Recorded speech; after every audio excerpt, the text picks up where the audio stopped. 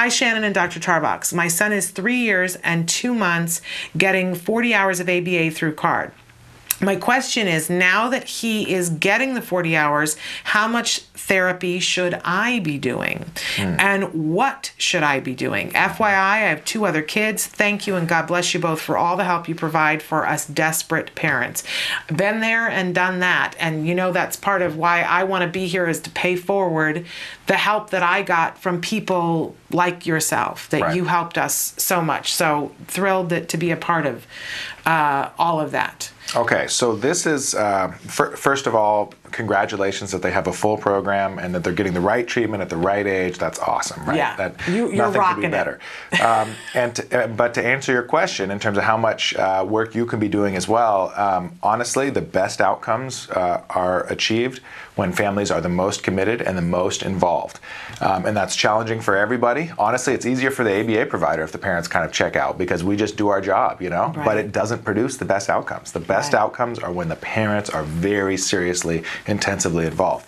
So I always liken early intensive ABA to something like training for your first Olympic performance, okay? So let's say you have one shot to go to the Olympics. You're an Olympic athlete or hopeful, and you've got a few years to train. You've got maybe 3 or 4 years to train, a 3 or 4 year Olympic career. What are you going to do for those 3 or 4 years? Are you going to do the average amount that most people do, or are you going to do the absolute most that you can to produce the best possible outcome and maybe even get a gold medal, right? So it's just like that. Or going to grad school. When you go to get your PhD, you don't do the minimum. You try to get the absolute most that you can out of those 4 years or 5 years that you have, the most intensive learning experience of your life, to have the best possible outcome, right? Yeah. So early intensive ABA for kids with autism is the same thing, except it's, unfortunately, the whole family is basically training for the Olympics. So the way that personally that I would like to, or the way that I conceptualize it, and my recommendations is, if it's possible, and just have this conversation with yourself, if it's possible, is it possible for you to say to yourself, the next 3 or 4 years are going to be the most challenging years of my life, and I am going to make many sacrifices. And, you know, Olympic athletes, you don't see them eating whatever they want. You don't see them socializing a whole bunch. You don't see them do all the other things that would make a life more full and fulfilling and happy and less stressful. You do see them completely dedicated to this one thing.